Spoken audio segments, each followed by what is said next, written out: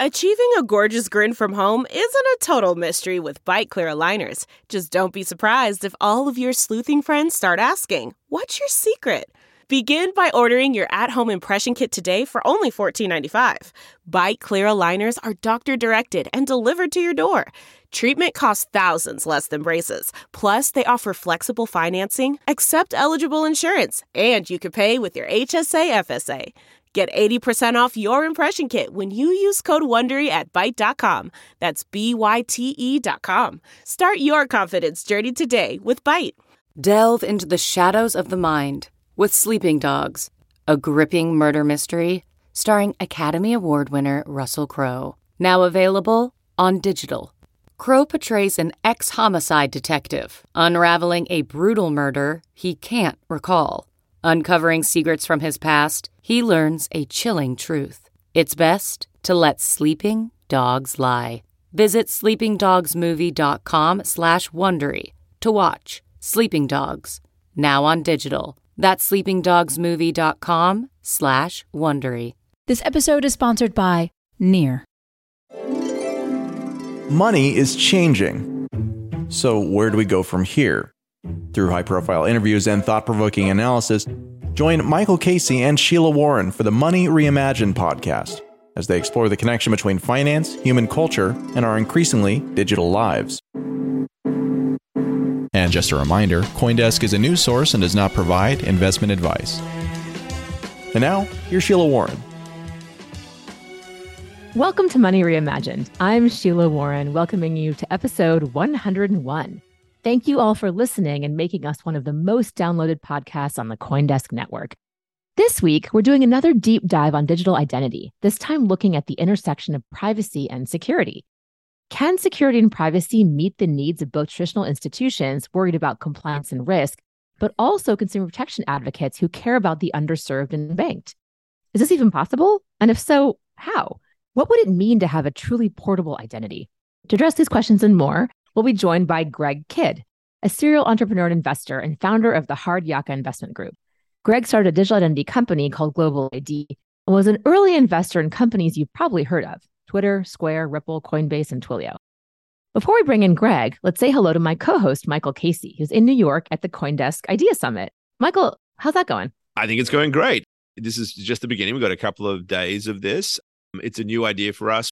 Obviously, it's a somewhat smaller thing than Consensus, a much more targeted audience that are looking to institutional and other investors and bringing them and introducing them to a lot of the new ideas and innovations that are happening in the Web3 space. And so we've got a vetted list, if you like, of presentations across a range of different areas of the digital asset economy. And each person gets 10 minutes to present their idea. And we look for feedback and hopefully we bring people together. It's a classic sort of matchmaking exercises. It's been fun. I love that. And I also, I have to give a shout out because you and I both were judges for the Web3-a-thon. And I know you'll be announcing at the Idea Summit, the winners there. I just met the founders of one. I can even announce that they're winners because this thing is going to be recorded and after they are announced. So it's all fine. But Refound, who do something that I think our buddy Jonathan Dotan would be interested in. It's a solution for journalists in war zones and how they can sort of build communities of trust around a protocol and a tokenized system and an encryption. It's complicated, but it's really something that obviously I care about deeply. So I was really pleased to be part of the judging of this. Yeah.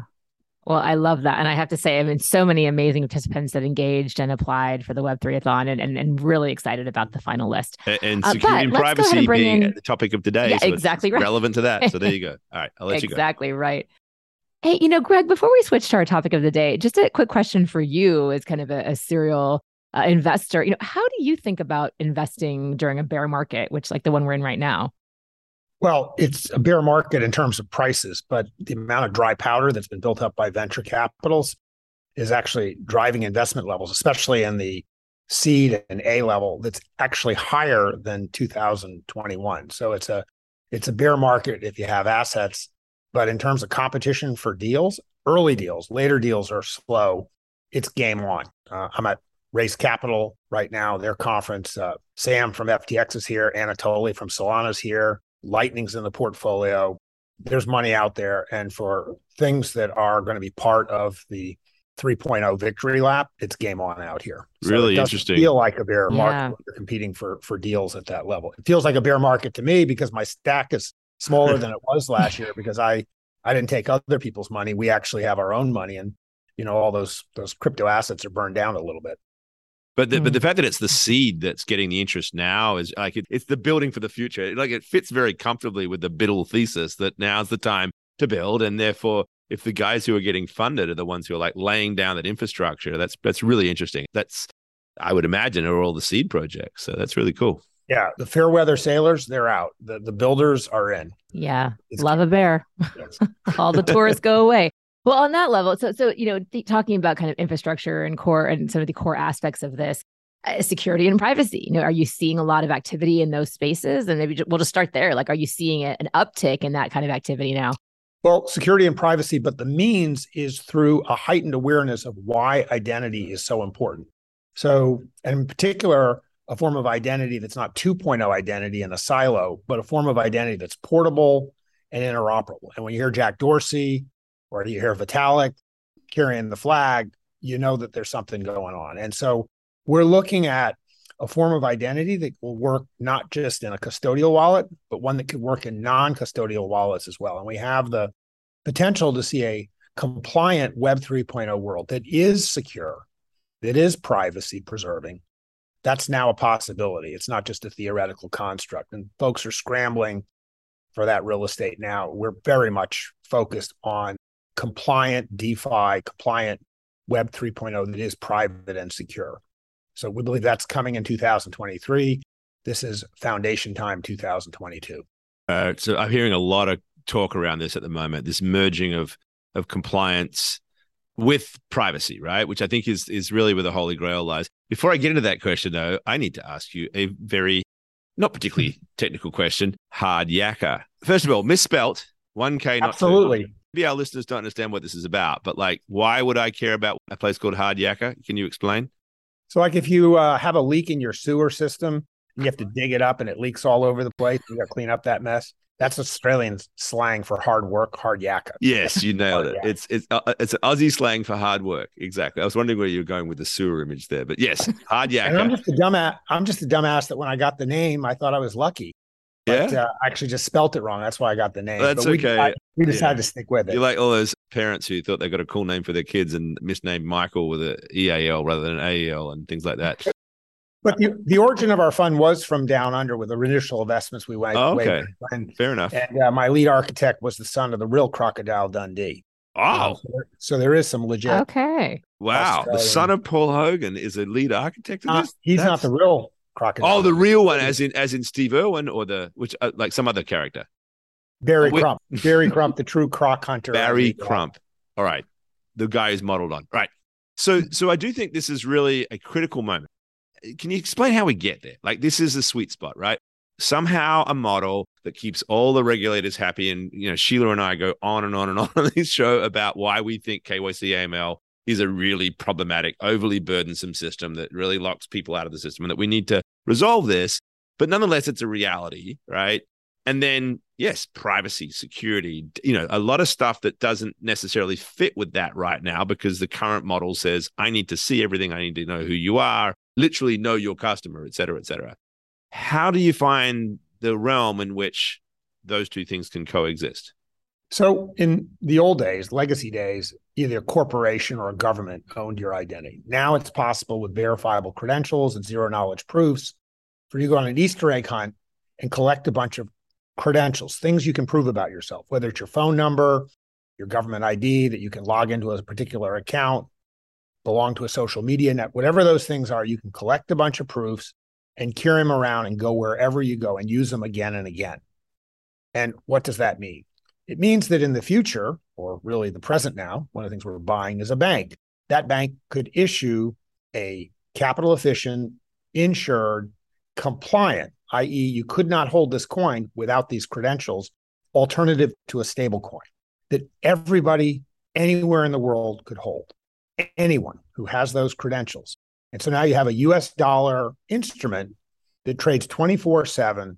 So it's very different from USDC or Tether because it's insured, it's compliant, and yet it's still private and secure. That's now possible. And so a developer, whether you're developing for the metaverse or you're the Brave browser, they could have those credentials, not have to know the identity of the people, know that they're compliant, and they can rock and roll with a US dollar asset that is FDIC insured. That's the merger of the promise of crypto with the legacy world. And you can put a card on top of that and spend it anywhere MasterCard and Visa are accepted. That's the bridge between the old and the new. And that's the sweet spot that we play in. And that's what happens in crypto winter. People actually work on taking the new and grafting it to the old at scale. So can I have a go at visualizing it? Do you get a lot of people who just in the blockchain space who are just so dismissive? Okay, we're giving banks this power. They're the bad guys. They're the guys who have been monitoring us and surveilling us all this time. And so what's so different about this, right? If I understand it right, there's a KYC process that's happened at the bank, basing it on credentials that are not necessarily something to do with your PII. That's then turned into this bundle. It's because of zero knowledge proofs and various other cryptographic tools. This thing is now identifiable by others, or recognizable, I should use, not to confuse these terms, by other entities as being already a pre-proven KYC thing based on that. I don't know who Greg Kidd is, but I do know that this token I got was received from somebody or a node or an entity that has gone through this process and therefore is trusted. And so the system can keep to operate under that framework of an otherwise anonymous structure. Is that a reasonable way to talk it back? The question is, can a bank or the Brave browser or whoever is doing this know enough about you that you're compliant without actually knowing what your name is, what your phone number is, what your email is, but they know that it's been confirmed by trusted sources so that they can do a transaction. If that transaction turns out to be involved with a bomb going off or fraud, then there's a process with a warrant, with due process, to find out those identifiers behind that identity. But unless something goes wrong, there's no right or ability to gain access to that information. And that's that uncomfortable space between the folks that are like total privacy freaks and don't want to be able to unpack anything and sort of ignore the fact that we live in a world where like one country invades another and there's sanctions, and the world of like George Orwell, either, China or creepy Facebook, or somebody is looking over your shoulder and knows everything. And the advantage of this for the types of players I am citing is if you know the credentials are good, you don't have to create a honeypot of private data, which we know is all going to get hacked. Get hacked There's eventually. Nothing to hack. There's nothing to hack if all you have is the credentials. You just get a bunch of check marks. And there's no honeypot. And so that's the attractive thing for not actually holding that PII. It's a very different world from GDPR, which is like, trust the government or trust big companies to keep your data safe. We're in the Nancy Reagan world, which is just say, no, don't give out the private data in the first place. Just give out proofs about the data. That's the edge we're on now of moving to that credential-based world. Okay. And banks are buying into this? I mean, they're okay with this? They're supporting it? Well, not all banks, not even 1% of banks, but, banks I'm buying, the management we're going to put in place, that's what they're thinking. They're like, they're in that new reality. So we're talking about the tipping point. I have one other quick question before I'm going to let Sheila jump in, but so the expression, right? Facebook knows that you're going to break up with your partner before you do, right? Yes. This idea that it's possible to plot a bunch of data points together and then arrive at conclusions about a person, whether it is their PII or other aspects that you would not actually want known to them, right? How do we deal with that, right? Because we can all say, yes, I've hidden a bunch of data that I don't want out there, but my footprints through the net and all of the different ways in which I'm connected to my transactions eventually create a profile without me even realizing. I've actually had some people suggest that the only way is through some sort of homomorphic encryption solution that just like really breaks up all the data itself into tiny little pieces. And therefore, there is no footprint, but it still fulfills the need of a zero knowledge proof structure. That sounds probably more nerdy than we need to get into right now. Nonetheless, what do you say to those folks who say, look, AI is going to get this anyway, so how do we protect against that? There's no perfect protection. Patterns are patterns. There's a reason that the NSA goes after phone metadata. If you really want to catch bad guys, look at who's talking to who. You're eventually going to find out. Like, How'd they catch the guy who ran Silk Road? They looked at who was talking to him. How'd they catch Osama bin Laden? They followed all the couriers. So you can see somebody's graph of who they interact with. You're going to be able to say who you're talking to. But a defense against that, one of the things we say is you don't have to have just one identity. Your identity is not your physical live being. You can have personas, just like you had multiple handles on Twitter or on Skype. But what you can have behind that is proofs that that party is trusted enough to do what they're doing. So if you want to have more than one identity for some of these things that are kind of like, very occasional, and you want that to be much more private, by all means, do so. But if a bomb goes off or there's been theft or kiddie porn or whatnot, there is going to be guys with guns and badges that are going to go be looking. But for normal privacy, just like avoiding the creepy Facebook world, having multiple personas is a way of basically minimizing that exposure. Yeah. What this really boils down to is, who needs to know what and when and why and for how long, really, right? Because in some cases, you need to kind of know something to execute a transaction, for example. You have to have certain information. And once that's done, you have zero reason to have that information, unless that occasion occurs again, right? And to your point about persona, we already operate in the world in this way. People have their professional identity. In some cases, that's a different name. Many women have a professional name and they have a different name or whatever it is. Women in particular, but other people as well. You've got your parental family kind of relationships and how you're seen that way, which sometimes can also be a different moniker. You might have a different grandparents in particular, right? Like there's all these different ways you're known in your community and in your world. And there's different aspects of your personality and particularly your information that are relevant to those different parts of how you walk through your day. And the question for me has always, I think we've kind of tackled data hygiene practices that became very popular post GDPR, right? Kind of tackled the sort of for how long do you need to have a thing, and the idea that you should just kind of mass delete a lot of stuff that, companies were holding for a long time. But it didn't get to this point of, why do you need some of that information? And in some cases, the only reason you need some of that information is because a regulation tells you that you are responsible for that information, not because it's actually useful to affect the thing. It's simply because there is some governmental or other authority telling you need to see that in some fashion. But yeah, go ahead. So let me just give a comment on that. So people often, and I'm an ex-regular, I come from the Fed, they often confuse you have to have the information versus you have to have access to the information. Correct. Exactly. And so access doesn't mean you have to have it. It just means you need to get it when you need it. Yeah. And so for something like I'm buying something on Amazon, does Amazon actually need to know who I am? Well, they need to know they're getting paid, but the payment transaction versus the thing that is getting put in the box versus the delivery of the box, those are three different things. And you can actually keep those things separate. They can be connected back together again with a warrant, with due process for need. But otherwise, there's no reason Amazon needs to know who's buying something from Amazon. You might say, well, how are they going to ship it? Well, they put it in a box. There's a label on it. FedEx picks it up. They put another label on for who it's going to and where, and they don't know what's in the box. And, so you can just break the data apart and have access to it on an as-needed basis without everybody having a copy of this information. Yeah, I think that's exactly right. And for anyone who this might be like, how could that be? I bought a stocking on Etsy the other day from Candy Llama 75. I will never know who that person is, what their real name is. It doesn't matter. It doesn't matter in the slightest. Now, I understand it doesn't necessarily scale to like multi-billion-dollar, arms deals or whatever, right? Where there's an interest the government would have, and maybe knowing who those people are, having access to back out their transaction there. And that's what we're talking about in the context of national security. But for the average retail transaction, there really is no need to know the identity of the party, as opposed to some persona that maybe you can track. You're like, oh, I really like the products of Candy Llama 75. I want to be able to find them again. That's helpful to them. It's helpful to me. But who that real person is entirely irrelevant to our exchange. Absolutely.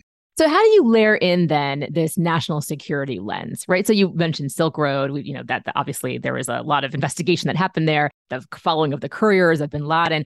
How do you layer in some legitimate, I think, maybe I'm being presumptuous, but I would say, I think the three of us would agree, there are some legitimate interests on the part of the US government and other governments in identifying some of these actors or having the ability to spot when they are engaging in these, again, massive level transactions that are not they're not pro-social in their orientation, let's put it that way. How do you layer that in? Well, behind every action that's taken, that where somebody buys something, we live in an exchange society, communists or capitalists, we buy things. There's always an ultimate beneficial owner. So that data exists. It's just, when does it get put back together again? And so the funny thing is, if you steal a little bit of crypto, but you steal enough crypto, usually someone's going to investigate that. And those people actually get caught. It's just, how bad does someone want to catch you? So knowing that when it really matters, you can go back and find things with warrants, with due process. I mean, that's there. And so national security can happen. Most of the money that gets laundered, like some of my people, we looked at the $200 billion that got laundered, not through crypto, but through Danske Bank, through a small branch in Estonia, the Deutsche Bank, and some of it ended up in the pocket of a former president of ours.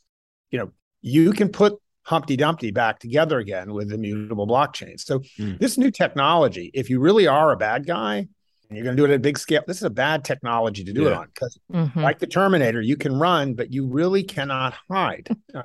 So long story short, this is not the technology for bad guys. In fact, the morality of this new technology is it simply makes it easier to be good than to be bad. That might not sound like a very high standard, but you know that if you're doing something bad at scale, someone trying hard enough is going to find you. Near is a revolutionary yet simple Web3 platform for building decentralized apps. Designed by developers for developers, over 700 projects are now building on Near's fast, secure, and scalable protocol. Whether you're a crypto native launching DeFi apps, NFT marketplaces, and play-to-earn games, or looking to migrate your project from Web 2, Near makes it easy to build Web3 for the masses. Near offers developers a variety of tools, resources, and support for building apps, empowering communities, and creating a more fair, inclusive, and equitable future. Start your Web3 developer journey now by visiting Near at near.org. That's NEAR.org. I find it hilarious, this concept of de minimis theft, right? Like, I hadn't thought about it that way, but you're right. There's a certain kind of threshold at which nobody really cares. And in fact, we kind of saw this around Tornado Cash, where there were so many wallets that got dusted. Yep. And while, OFAC hasn't said you're totally off the hook, they've said, like, that's just really not our priority, right? Again, this is de minimis kind of concept. So I find that very, very interesting. Yeah, I actually like it as well. I mean, people will know, like, I'm long on privacy, right? Really care about this, really long on, specifically because I think it's also very important for financial inclusion to reduce the burden of identity on access. However, other people would know I'm also a complete pragmatist, right? That you've got to find something that's going to keep everyone happy. And what I like about this is I think it is the right way to frame the debate. And Sheila, you actually talking to these people in Washington can be part of this, to sort of explain this is how the West wins, right? Because Western governments don't need all those details at every given moment. China kind of does, right? There's a model, an authoritarian government wants all that information and uses it. It's part of the framework of how, you go about governing. But if you have a political system that is built around this idea that there is a realm in which the human being is protected from the invasions of the state, that there is this privacy piece of this, you can actually sort of like build a model that, yes, gets the security that you need as a nation, as a state, but also gives you that level of essentially what I would say is competitive advantage. So when we move into a world where there are competing digital currencies, and that's the digital dollar versus the digital yuan, or it's some other thing for that matter, the idea that we've got sufficient privacy and maybe sufficient security is a compelling way to frame the debate. So I suppose, Greg, I'd like to know, like, what are you hearing from folks in this sort of international security framework, and whether they are US government, maybe other Western governments as well, and in how some of these concepts can feed into whatever it is they're going to build with CBDCs or whatever is the actual digital money model of the future? Well, there's still we're not past the tipping point yet, where some of the policymakers and regulators are still sort of smoking the crack pipe. Like, I hear the talk about the central bank digital currency. Yeah. And you ask them, well, who can hold it? And they're like, well, it's for our citizens. You mean, well, what about residents? Oh, them too. What about tourists from another country? How about remittances overseas? What about trade? And they're like, who invited you to this conference?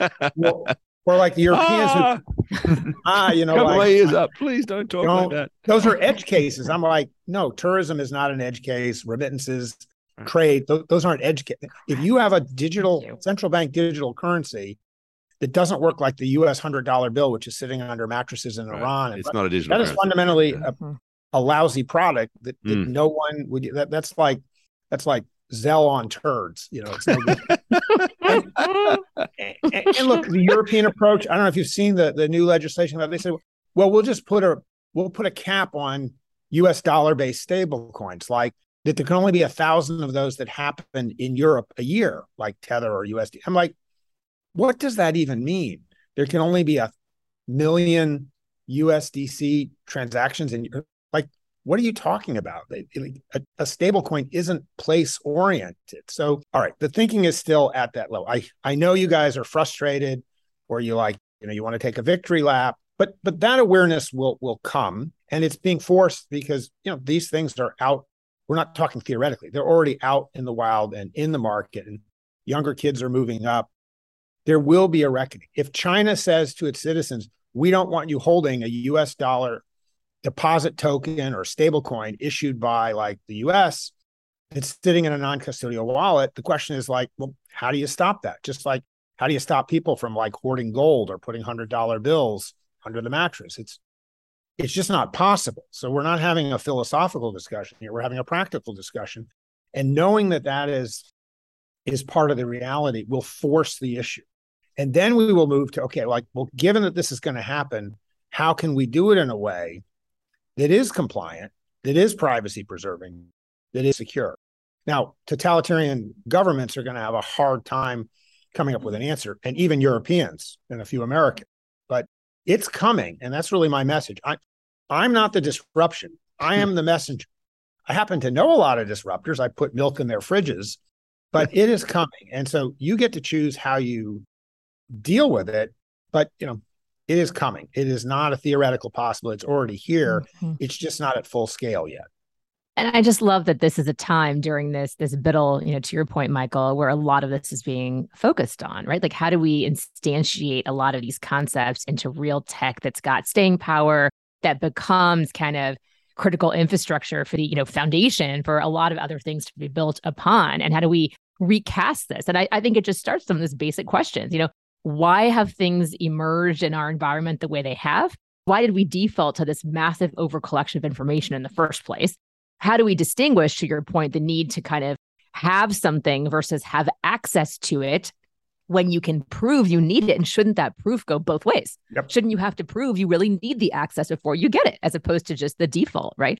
And even now you look at kind of old school forms that you fill out. The amount of information that many places are still collecting is just beyond the pale. It's really quite ridiculous, really, and unnerving, to say the least. So I think it really behooves a lot of us, those working in policy like me and my entire team, but also others, to just ask these questions publicly, right? Like, get into this debate. It's a healthy debate to have.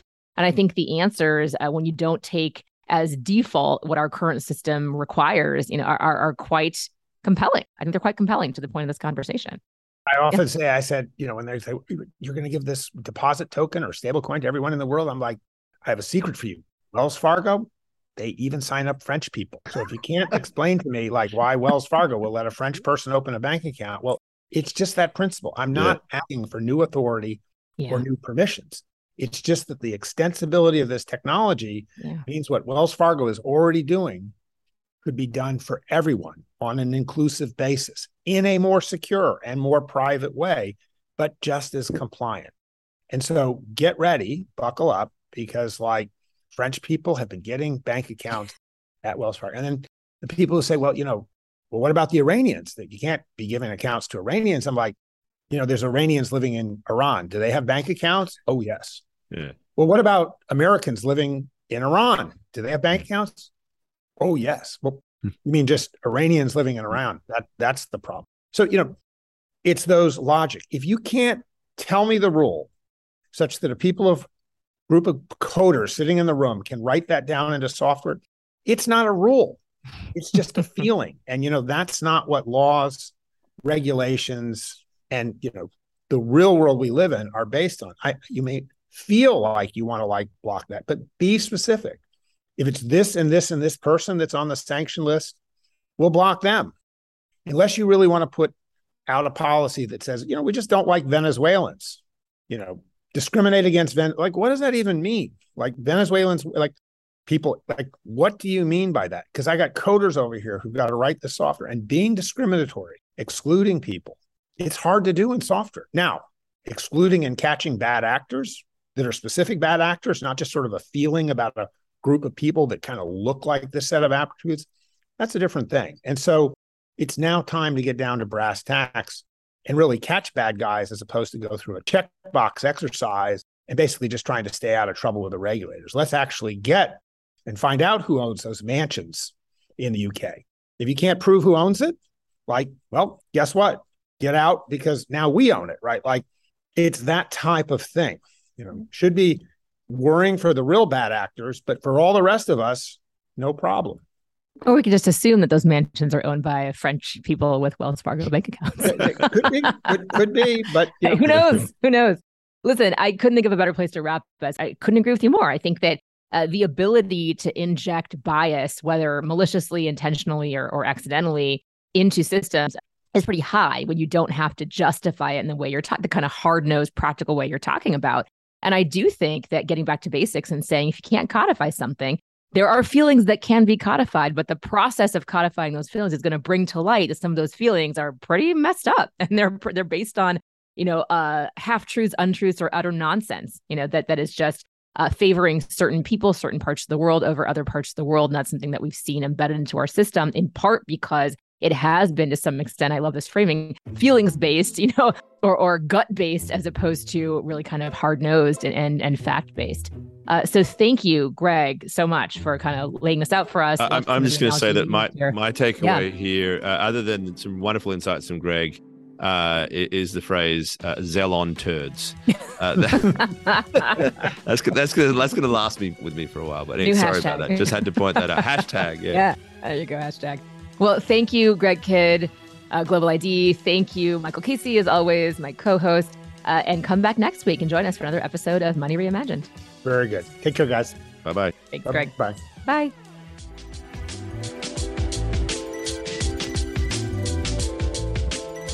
You've been listening to Money Reimagined. Today's show has been produced and edited by Michelle Mousseau. Announcements by Adaby Levine, and our executive producer is Jared Schwartz. Our theme song is by Shepherd. If you have any questions or comments, we would love to hear from you. Please reach out to us at podcasts@coindesk.com, subject line Money Reimagined, or leave us a review on your favorite podcast player. And from all of us at CoinDesk and the Money Reimagined team, thanks for listening.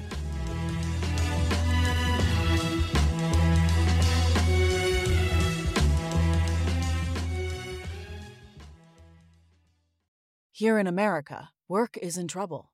We've offshored our manufacturing, sent away good jobs, and lost so much ability to make things. American Giant is a company that's pushing back against this tide. They make high-quality clothing, sweatshirts, jeans, dresses, jackets, and so much more, right here in the USA. Visit American-Giant.com and get 20% off your first order when you use code STAPLE20 at checkout. That's 20% off your first order at American-Giant.com, promo code STAPLE20.